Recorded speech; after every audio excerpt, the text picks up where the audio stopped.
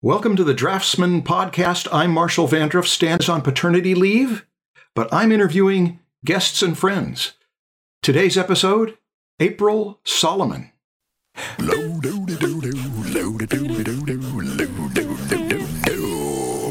the Draftsman Show. Yeah.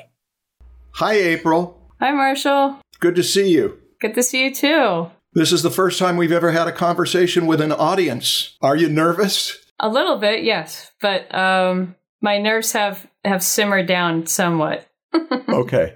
I'm a little nervous, too. And the audience does not yet know you, so let me introduce you. I've known April Solomon for almost a decade now. We have traveled together. She has driven me to classes in Los Angeles from Orange County, and she draws and paints marvelous dragons, among other things, but mainly dragons. April, where are you right now? Right now, I'm in Laguna Beach, California. And this is your studio in Laguna Beach, California. Mm-hmm.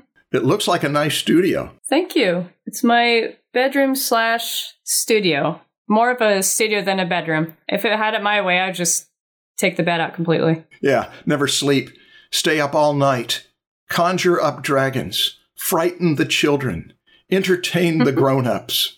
Now, I want to talk with you about a number of things. Okay. I'm going to want to talk with you about your technique, your process, your imagery, and as much as you are willing to, about your life and your story. Were you raised in Laguna Beach? Yes, I'm born and raised Laguna Beach, homegrown. Mm-hmm. Grew up on top of the world, which is a wonderful place to grow up if you're a kid growing up in Laguna Beach in the 80s. Yeah. Because you're surrounded by nature, and the school there that I went to was just down the street. So, you know, you could literally walk to school every day. And that was a great place because there was so much that wasn't developed at that time. So there was a lot of canyon, a lot of overgrowth from nature, and you could literally just run around and just build tree houses and catch lizards and make mud pies all day and just be a kid.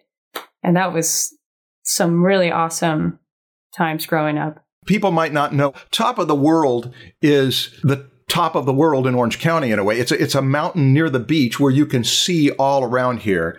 And we went on a hike back there, and it's definitely wilderness. And there are rattlesnakes. And do you ever have mountain lions around there? Surprisingly, no. And I'm shocked I never saw one because I was always playing in the canyon, you know, and I think back now, I'm like, oh, that probably wasn't too safe, but whatever. I'm still here. So your childhood was in Laguna Beach and in, if not a rural part of it, a part that was definitely connected to wilderness areas. Mm-hmm. Tell us about your upbringing and what led you to be an artist. So I owe a lot to it. To my dad. He's an amazing watercolorist. He's been painting watercolors for all of my life. I mean, long before I even entered the picture. He's been plein air painting for years. He's been showing his work at the Festival of Arts. And Festival of Arts is a show that's in Laguna Beach that's only for local artists. He was in that show for 35 years in a row. Wow. Yeah.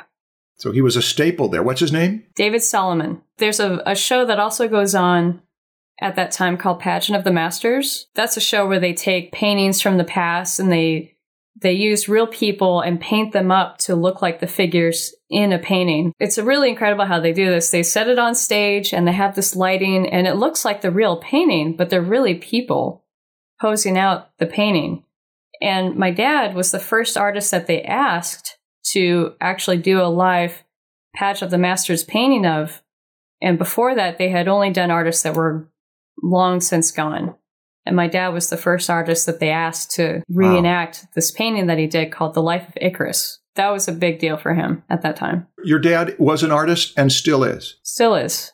It has taken him a little while to get back into his painting because he had a minor stroke a few years ago. And it's affected his speech and not so much how he can paint, but it did put him through recovery that he had to take some time away from painting and drawing and just focus more on his health. And my mom, thankfully, is still around to make sure that he eats his vegetables and drinks his water and keeps on the path of health.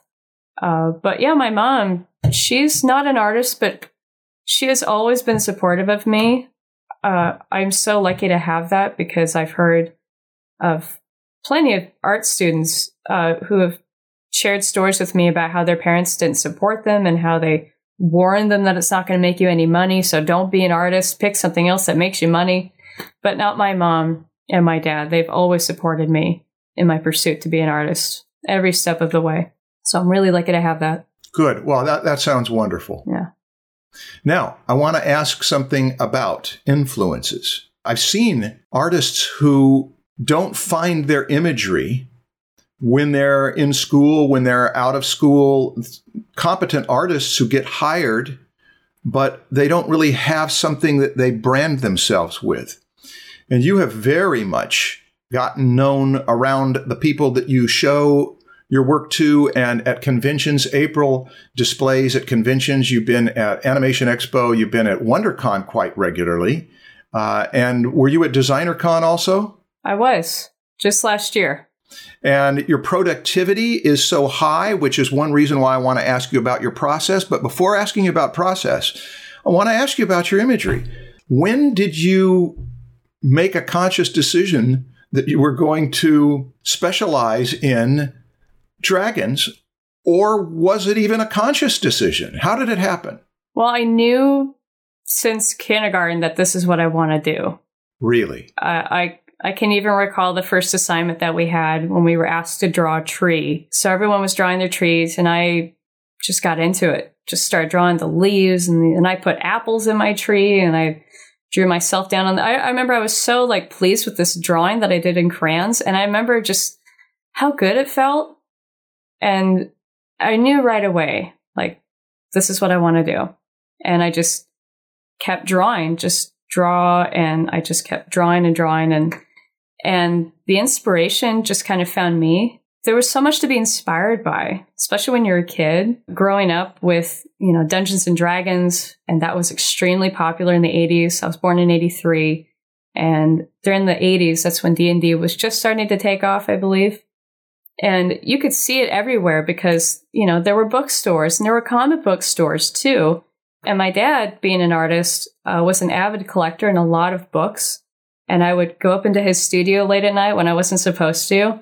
And I would look at all his Frazetta books and all the airbrush painting books. And I was just immersed in it. And he had Sargent books about watercolor. And zoo books were a huge thing growing up. Yes. When I was a kid, I had so many zoo books. I still have them all. I have them all behind me right here. And nature books. But yeah, Magic the Gathering, Werewolf of the Apocalypse. There was only specific places where you could find that type of fantasy art, and that was in bookstores, in a specific, part in the bookstore. That was where you could find it, because I didn't have internet. I couldn't, there was no access to that. So you had to really look, and you had to really find your inspiration that, it could show me, there are people out there drawing dragons, and I want to do that too. And film also became a really big inspiration for me. A lot of animated films, the early Disney films, and, movies like Land Before Time and All Dogs Go to Heaven and Secret of Nim, Dark Crystal, Labyrinth, Neverending Story is a huge one for me. There's just right away, I think fantasy and horror movies, like those really cheesy horror movies in the 80s that, again, you weren't supposed to watch unless your big sister let you stay up late, then you could.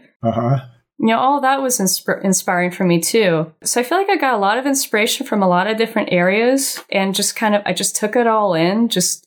I felt like a sponge, just ready to absorb it all. And there was just so much there that I could draw on to use in my art. And, so when I'd see, a dragon in D&D, I was like, oh, I want to draw that. Or you'd see a werewolf on American Wolf in London, that transformation scene just blew me away. I think I was 6 years old when I saw that, and that really inspired me to draw monsters. Dear. Yeah, it was great. It didn't freak me out at all. This was not a conscious one-moment decision. This was an osmosis phenomenon. Yeah. Yeah, you can see that. You picked it up from being around it. And was there conversation with your dad, with your parents, with your sister, with anyone else about the imagery you were developing? Or was this entirely your dialogue with the work you were looking at and the work that you were creating? There was a lot of open dialogue, and I was really fortunate for that because my parents were so supportive, and they got me so many drawing supplies and paper, and I could just draw freely, and they would look at my art and they would, look at it and go, wow, did you draw this? Did you draw this? And that all encouraged me to draw more. And a big thing that has played a part in this is because my dad was in the show, the Festival of Arts in Laguna Beach for so many years, I wanted to do that too. I wanted to sell my art like he did. And I would get a cardboard box. And this is when I was like, I don't know, maybe 7 or 8 years old. I would get my pens and paper. I get a cardboard box and I make a sign that says art for sale. And I would sell my art in the festival. And I got in trouble every day for it because they told me that kids are not allowed to sell their art at the festival. You have to be a certain age. Well, I just pick up my box and I would just move over here and put it down there. And I would just keep drawing and keep selling my work. So I got an early taste of it, you could say, that just influenced me to draw more because it felt really good to create something and other people enjoy what you were creating. And that felt really good to see people's eyes light up in that way and occasionally get money for it. And that was cool. Well, gosh, it's continued, and it leads to 2 possible ways that we could go with this. We'll go with both of them. What are your primary media? I enjoy all of it. I love what each medium has to offer. And my favorite medium will change. It replaces one over the other sometimes. So I love pencil. I love pen. Ballpoint pen is so wonderful because it's so unforgiving. And once that line is down, you can't get rid of it. And it forces you to not sketch. You put the line down and you got to go with it. And it's wonderful. I love that unforgiving process of pen. So I love watercolor. I love gouache. I love acrylic. I love oil. I love it all because they all have a voice.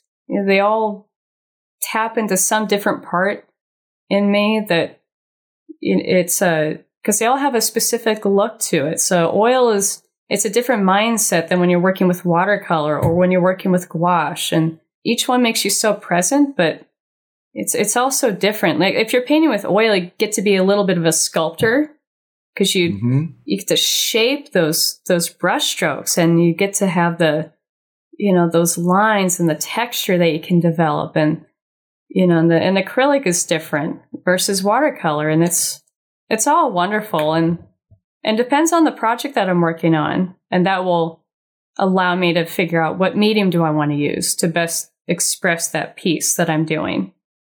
So that plays a part too.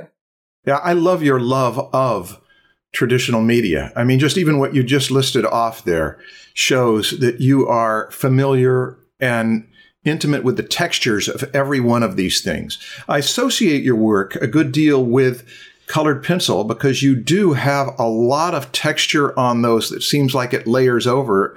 And it seems like most of the pieces I've seen you work on, partly because I've mainly seen you work when you are portable and moving from place to place, and you pull your materials out and set up, and colored pencils are so convenient, and dry point, and also the wonderful grit and texture. Have you ever noticed a pattern that you get done using this one medium, and so you feel like you now need something, this one's a little pointy, I need something a little bit more that covers an area, now I want something that is thicker. Now I want something that goes into the fibers of the paper. Is there any pattern like that, or do you just sort of ride the waves and not analyze them? I do ride the waves. I'm known for that. I live on the whim of things most of the time. If it feels good, I just go with it. I don't question why. It's strange. Like, it depends on what I'm doing, but if I find something that really works, I go elsewhere and make sure that, oh, this is the thing that really works, but I want to check over here just to make sure that this is where I want to take it. Uh-huh. So, like, for example, I love working on illustration board, especially when you don't gesso it, because it just absorbs the paint in just the right way, and it can make acrylic look like watercolor a little bit. Yeah. And I really like that. And I like the slow build of the paint. Yeah. So if I find something I really love, I'll step away from it for a little while and find something that's maybe a little uncomfortable for me, just to make sure that this is where I want to finish, or this is where I want to take my piece. One of the really cool methods I learned at LCAD is you take a sheet of, it's like a vellum, it's like a mylar paper, and you take a drawing and you trace around it, and then you cut out the shape of that drawing, and then now you have a stencil with the negative space in the middle, and you put that onto this paper, you know what? It's illustration board that's gessoed, so it's like super slippery and tight. There's like no tooth in it. I love that. And you take some graphite and you brush on the graphite on top of that negative space, and then you lift it off, and now you have this perfect. It's almost like you airbrushed it with graphite pencil. Yeah. And then you can erase it, and then you add to it. It's like a charcoal painting, and that whole process is just so much fun. And I immediately saw myself, I'm like, I can't wait to do more of this. But I haven't done more of it since then. It's almost like I don't want to get stuck with one thing for too long. I want to try out more things before I find out my favorite thing, if that makes sense. Oh, that makes total sense. I've sensed that about you all along, that you are on the Myers-Briggs scale of perceiver to judge. Do you know that? P for prober or perceiver versus judge for closure. You're very much on the side of the prober perceiver, the one who wants to try things. Even like you said, when you know that something's working and it's fairly safely working, you want to push the envelope a little bit and get into some territory where you're more challenged. I try to. Now, what you were just explaining about the graphite, it's using graphite not only as a drawing medium, but as a painting medium, correct? Mm-hmm. Yeah. Or you can lift it out. You can lift areas out. Yeah, that push and pull. And it took me years to understand what that meant, especially with figure drawing classes, which I've been taking figure drawing classes since I was in high school. And I love it because, you know, you learn even if you're not an artist that draws the figure for a living, it teaches you so much about how to see and how to not think you know what that shape is, because, you know, you think you know what a hand looks like and your subconscious wants to take over. But when you're working with charcoal and you're drawing the figure, it's not just about applying, it's also about removing. And the removal of that is a whole other, it's like you open up a whole other world. And like Photoshop, people can use the erasing tool as a drawing medium. It's not just about, I made a mistake, now I got to erase it. You use that as a tool to create also, and it just adds so much depth to a piece when you think about it, about the positive and the negative addition to it. I love hearing you talk about the medium. Good. One thing that you have been strong on since I first saw your work, apart from imagery, has been technique. You seem like you don't need anyone to teach you anything about technique because you're going to experiment with it, play with it, push it, challenge it, run with it, and love of textures. Keep going. Tell us other favorite media, favorite papers even. You mentioned illustration board. Crescent illustration board, I assume? Strathmore. So really, I think I always get these confused. I think it's the hot press. That's the really smooth surface. Yes. So I don't like anything with texture. I would prefer it to be super smooth so I can get really nice detail. And so hot press illustration board or gessoed masonite, and you sand that with like a 400 grit, so it's just like glass. And I love that surface. I mean, I love detail so much, but I have a tendency to want to get to the detail too quickly. And learning how to use big brushes first has has been a real big learning curve for me, because growing up, I saw artwork that was so detailed and I wanted to capture that detail. Just like I love rendering. I could render myself into my own grave and not even know it and just keep going because I really enjoy it. But yeah, something with no tooth, because paper does bite. Now, April, I am surprised. I am surprised to hear you say that, because I assumed on a number of your pieces that the tooth of the paper was how you were getting the gritty texture. But now that you're telling that you want a surface as smooth as glass, that means all of that texture is coming from you doing a million little noodly lines and building the texture in slow motion manually. Yes and no. A lot of texture I can give credit to the texture in the paint, in the oils or the watercolor that I'm using. And much like what, Drew Struzan does when he does his amazing paintings with the acrylic and the texture that he does. And then he, draws to bring out the texture. Like he understands to just let the texture do the talking for you.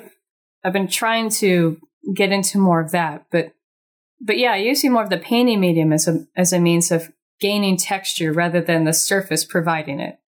So that when you put down some paint, it's like if you put it down with a paint roller, it's going to have a little grit to it. You put it down with a paint brush, it's going to have a little, some of the evidence of the brush hairs in it. And so you put that to use. Mm-hmm. Yes.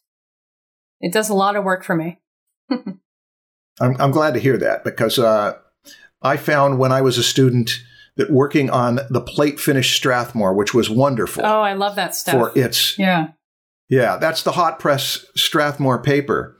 That it was great for pen and ink because you could get such a clean line, but that as soon as you used colored pencil on it, Prismacolors in particular, because they were so waxy, it was like working on wax paper, is that everything would just slip off.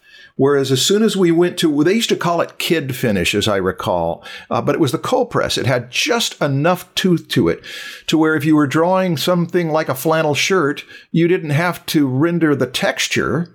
You would just let the colored pencil run over the tooth of it, and it would automatically give that flannelly look. And we grew to really love that, and we found out that you could put a wash underneath there first and then put a complementary color or an analogous color over the top of it and get that sense of the layering. What else? What other media?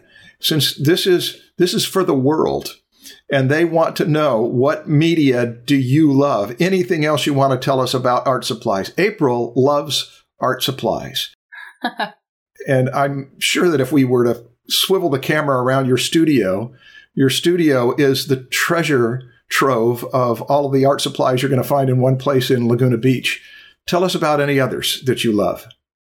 I know I touched on it briefly, but I just got to say how much I love ballpoint pen. I think it's a medium that is, and it's growing more in popularity. It's a medium that can do so much for you. It's not something that you hear used in classes or taught in the school. It's not seen as this medium like a mechanical pencil or a 2B pencil or a piece of charcoal. Ballpoint pen, normally think about that's the pen you use to sign your name, when you're doing your signature at the bank.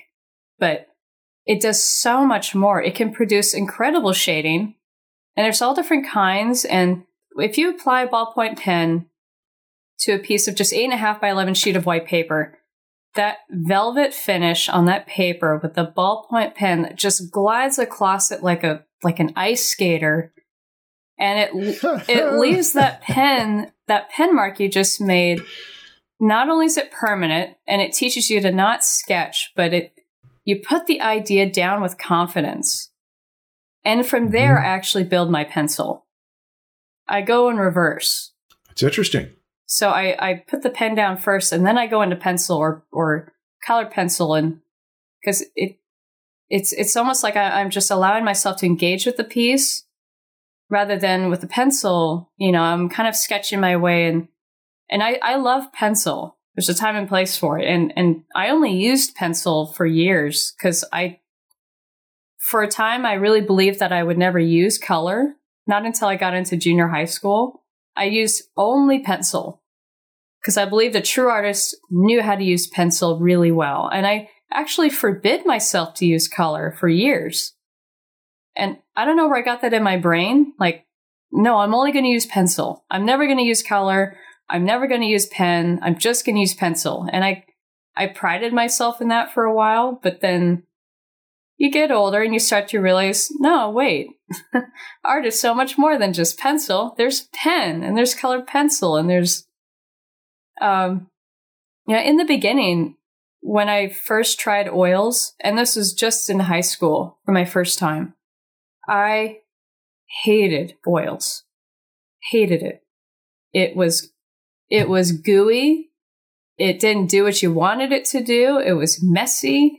You had to take the time to squeeze out the color onto on the palette and you gotta make your color. And I'm like, okay, this is stupid. I don't like this medium at all.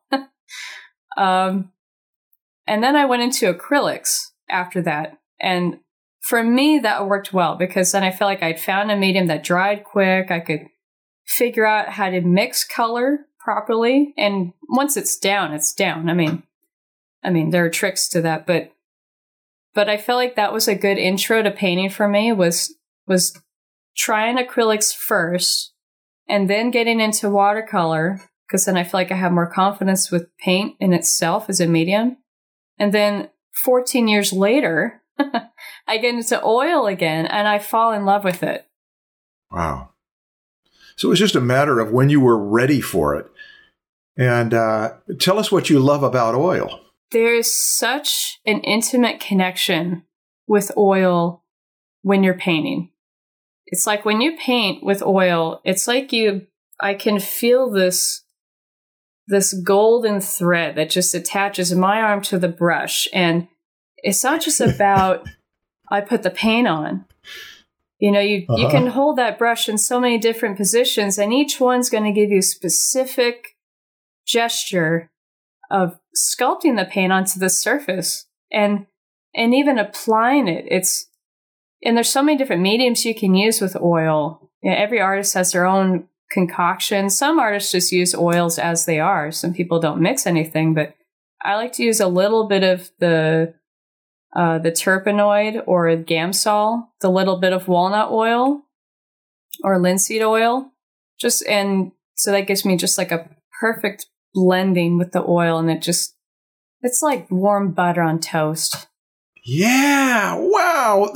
I'm feeling like this is going to be useful for people who even aren't seeing the pictures because of the fact that it makes you want to go buy oils and get some absorbent paper and some resistant paper and all sorts of different surfaces to experiment with them. And you're not the first person that I've heard who loves oil paint who has likened it to painting with colored butter. It seems to me that one of the most important things about mastering any medium is to love the medium, to love it so much that you want to work with it for many, many, many hours, because you will. Why work with something? Why learn to play an instrument that you don't like playing? Well, it brings me to another question about this, April. You have a time-intensive style. Your work is not like it's a quick slapdash watercolor that takes adept brushwork, but never takes more than an hour to do the piece. You've got a lot of pieces that are extremely invested in many hours. Can you tell us the good and bad of that? I'll tell you the bad first.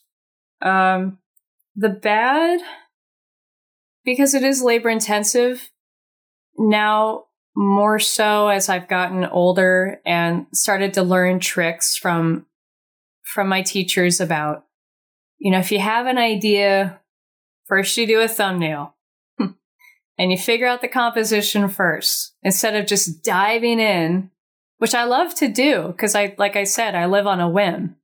So I love to just dive in and I'll spend hours on a painting or a drawing that I end up not liking later on. And the ugly stage gets so ugly that I take the drawing and I put it away. And I might not revisit it in 2 years from now. I'll just even forget I even did the damn thing until I discover it when I'm cleaning out. I'm like, oh yeah, there's that painting I started that I hated. Well, it doesn't look so bad now. Maybe I'll give it another shot. And I have been able to finish artwork that way. But professionally, that's probably not the best way to put work out there.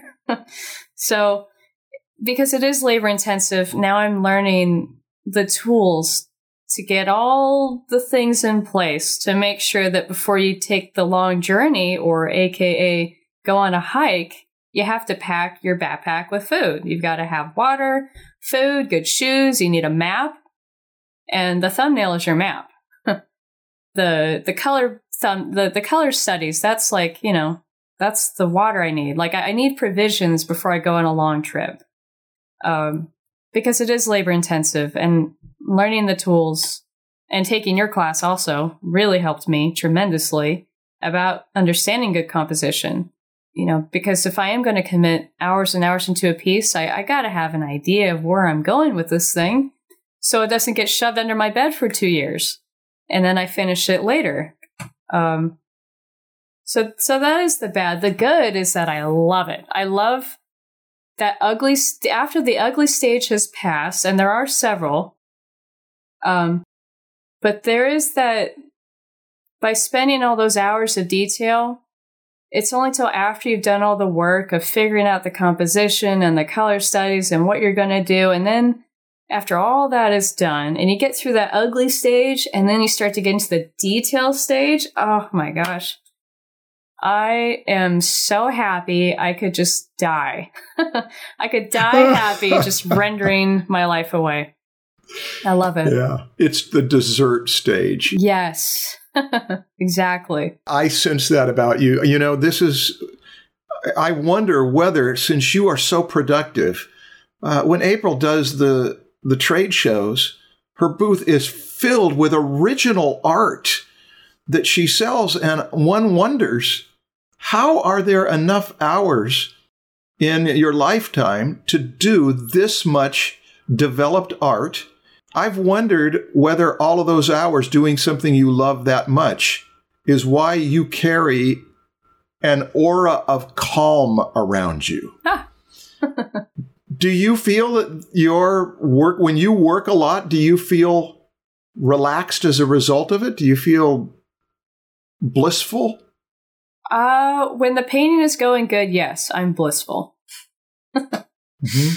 I listen to a lot of music when I draw or when I paint because I know that it plays a huge part into me getting into that space, into that fold of feeling really good. And if I'm feeling really relaxed and really good, music plays a big part in that for me, then I'm more likely to want to sit there for hours and find that place to where I found a little slice of heaven when everything is going good. And now I'm ready to live in that place.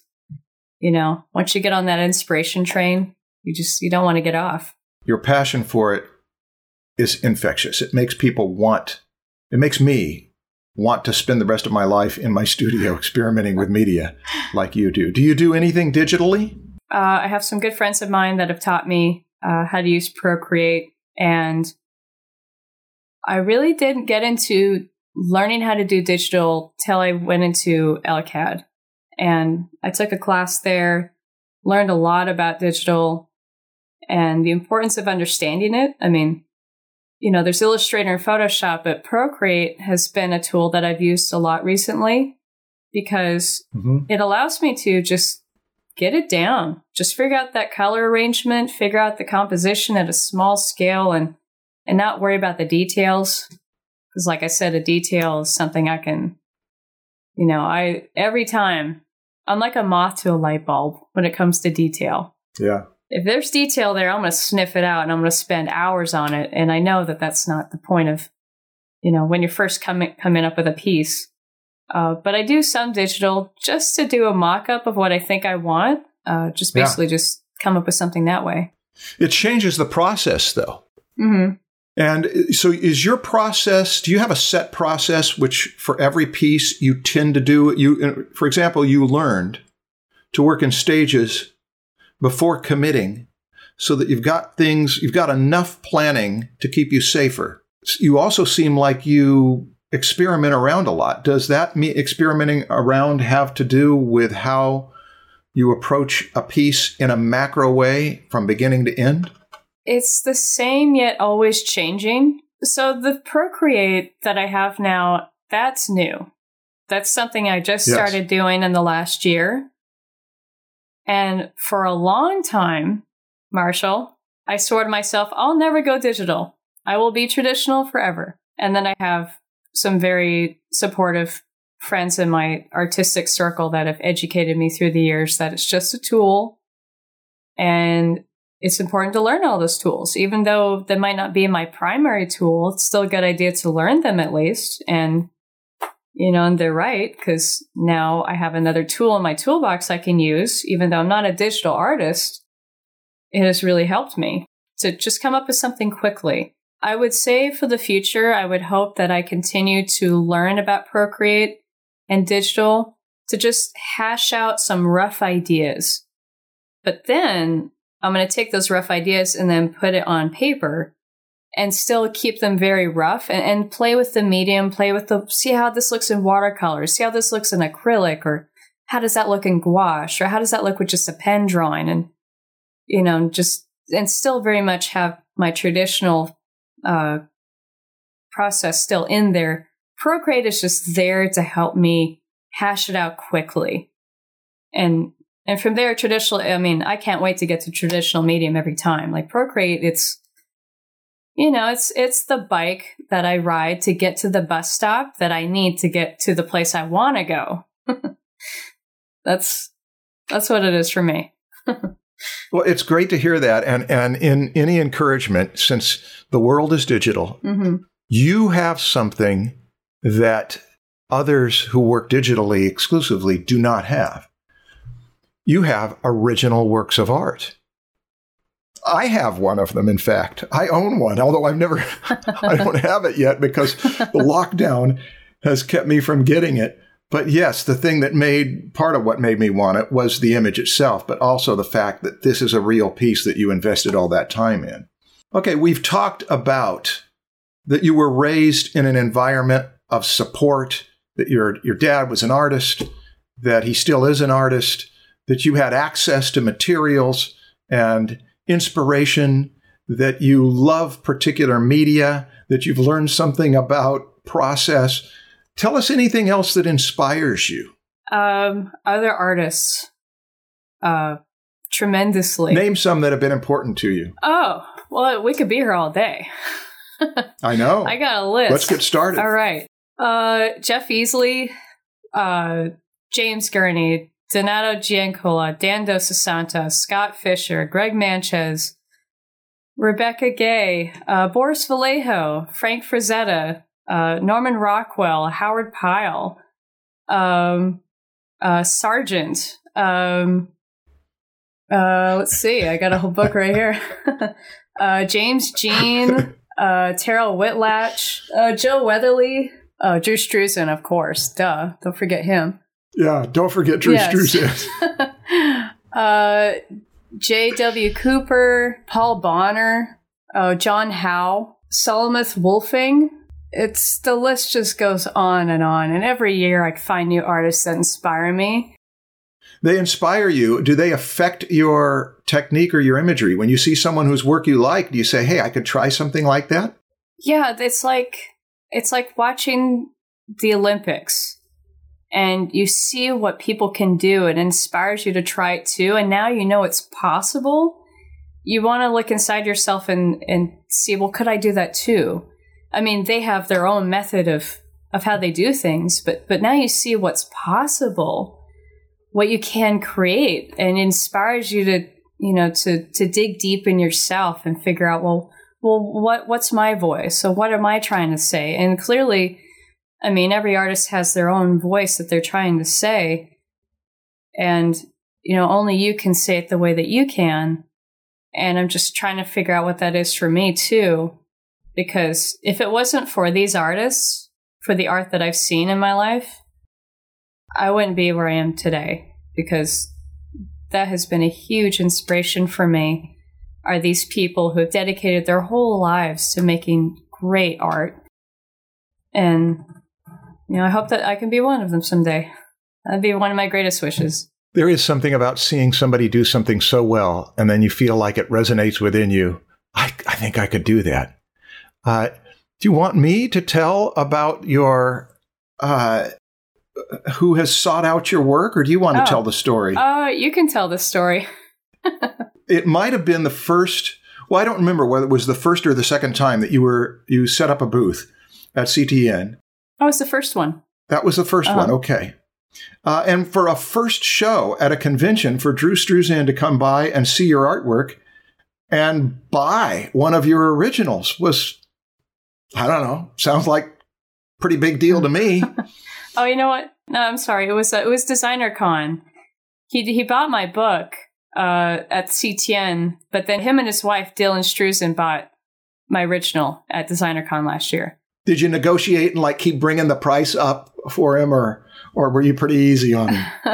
Dylan and Drew, and Dylan was the one. She said to me, she asked me, how much is that dragon over there in your booth? Drew and I are interested. And I told her the price, and she looked at me. She said, well, we love it and we'll take it. Yay! I was like, I couldn't believe it.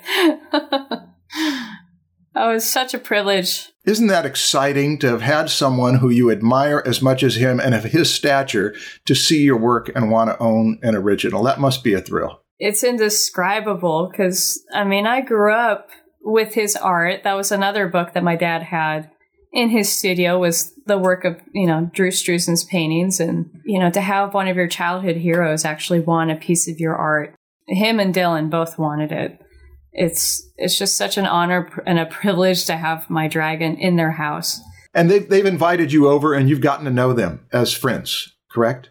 Yes. Was the book that you had, the Dreams for Sale one, that was the perfect bound, had a blue cover, had his hand drawing something with a paintbrush? Does that sound familiar? And a color palette? Because if it was around in your childhood, he came out with that book around 1985. Would that have been the one, or is it one of the more recent ones? I think it is that one that my dad had. Yeah. Yeah, I think so. That was the book that came out when he did a show in Brea that was movie poster illustrators, but it was mainly him. And then he did a workshop shortly thereafter in Lake Arrowhead. And oh gosh, everybody was poring over that book because that was the one collection where you could see Drew's work and the body of it. Can you tell us anything about your daily schedule and how your studio is set up? And is that an evolving work? So yeah, my daily schedule, and I love that you're asking me this because this is what I've wanted to know from my artistic heroes. It's like, what's your schedule like? How do you keep on top of it? Do you stick with it, like a regimented schedule, and do you show up no matter what? And when do you work? When do you eat? When do you take a break? And now I look at my schedule and I think of it nothing magical. So I try and wake up at the right time every day, the same time. Occasionally I do sleep in because I stay up. I'm both a harsh night owl and I love to wake up early, which doesn't give me a lot of hours for sleep. Wow. Yeah, but somehow I seem to thrive pretty well. Not the normal rigorous amount of sleep that most people take. I can, sometimes I'll get 4 hours in the night of sleep. And somehow I wake up with more energy that way. I don't know. I'm a freak of nature. So I do tend to do a lot of my painting and drawing in the nighttime. And my dad was the same way. I feel like I'm just so much more focused in the evening because now all the distractions are gone. There's really nowhere to go or things to do. It's nighttime and it's just me and my studio and the willingness to create. It's like my muse loves the nighttime. And that's when I really feel that inspiration build. And that's where I really feel like I sit down and I do good work is later in the evening. And I used to work till 2 or 3 in the morning because I was just so immersed in what I was doing. And now that I'm older, I'll make it to about 2 a.m., not 3 anymore. And I really shouldn't be doing that.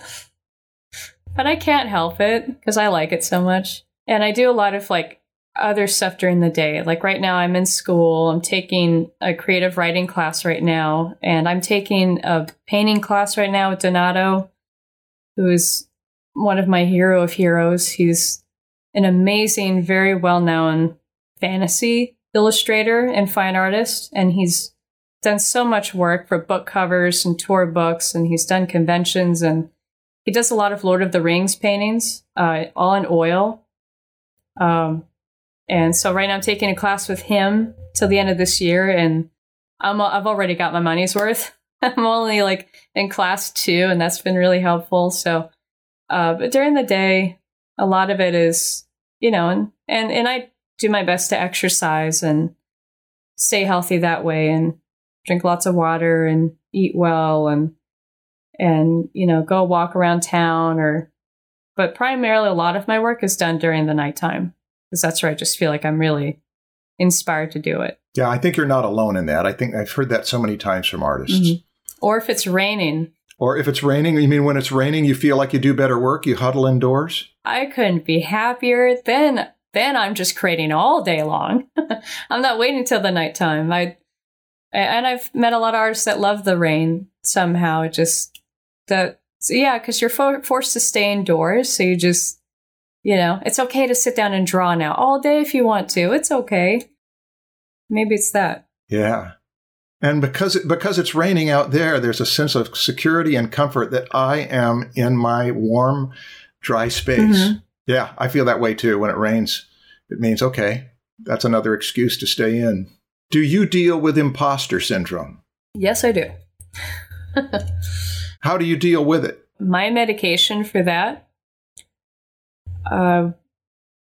communication has really helped me with the imposter syndrome.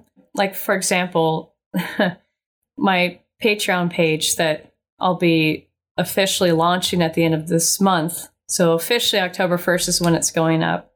And I almost didn't start this whole process because I really, even though I've done so much research and I've talked to so many artists and I feel like I've gathered so much information about it and I feel like I'm ready, I still feel like I'm not. Like I'm not ready. And I'm just an imposter that's attempting this thing and I shouldn't be doing it. And I texted my girlfriend last night and I'm like, I'm freaking out. I don't know what I'm doing. And she's like, you got this. It's okay. You got this. And, and that's like, to me, that's just huge because I'll tell myself things that I know are not true. That committee of voices in my head that tell me that I can't do it or I'm not ready or any excuse that I have to not hit play or to not press send or to not, put the pencil to the paper, whatever it is. All those things are, like, I know are not real, but they're so convincing when you're in the middle of it all and you think that, no, I'm not ready. I can't do this. No, like, even right now, talking about it really helps because it's shedding the light on the problem. And the problem isn't real. It's just the stuff in my head. It's the committee of voices that tell me that I can't do it. And so reaching out to people and telling them that, maybe I'm having a hard time today or just communicating about it and not being such an introvert that I don't reach out to people and ask for help. That's been really helpful for me.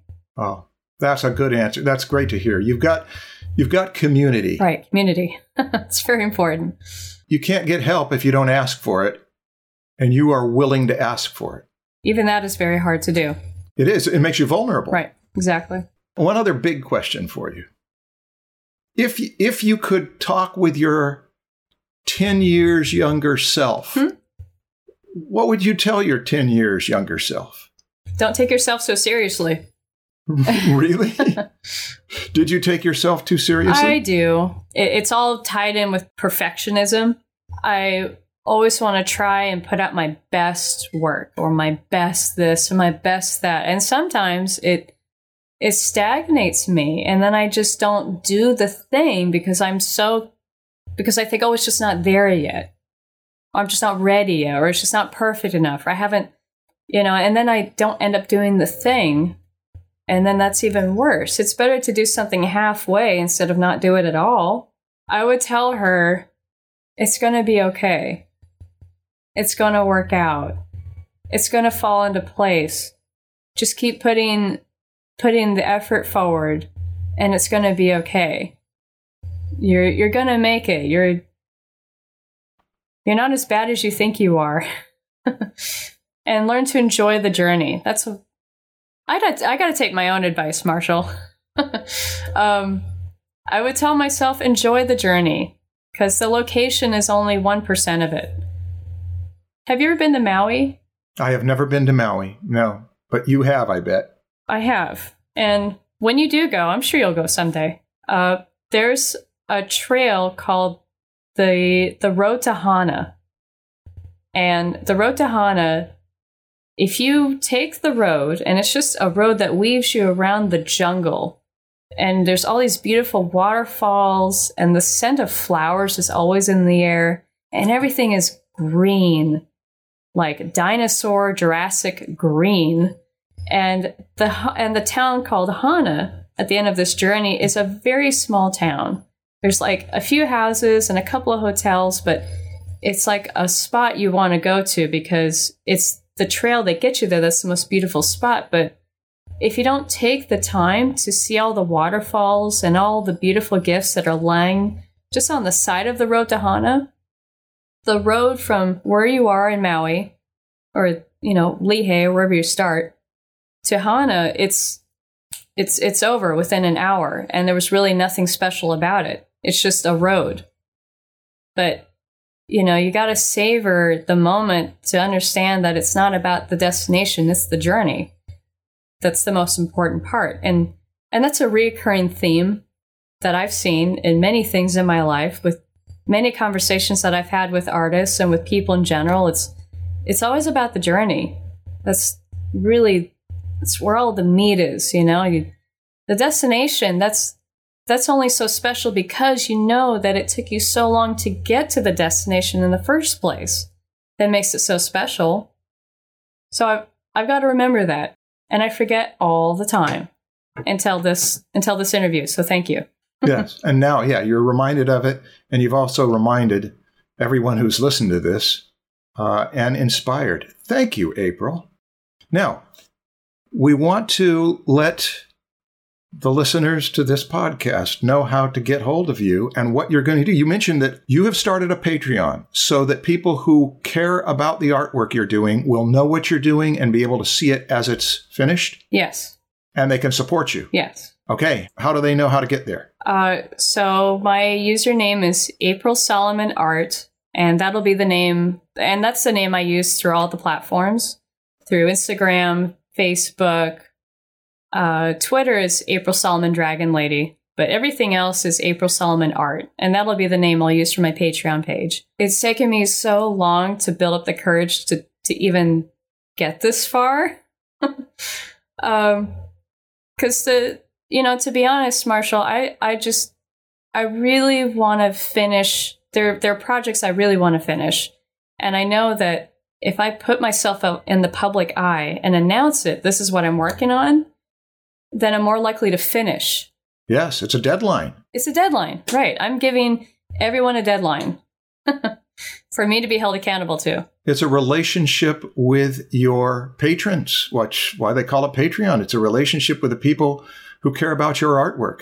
And so this will begin that in an international way rather than what you've done, which is to be a lot of point of contact in person. And now that everything's been locked down, you can find out about April Solomon, and you can be a part of what she does with her Patreon. We did it. We did a Draftsman podcast together. Yay! Yay! Thank you so much, Marshall. We'll keep in touch. We'll see you all. Thanks for being here.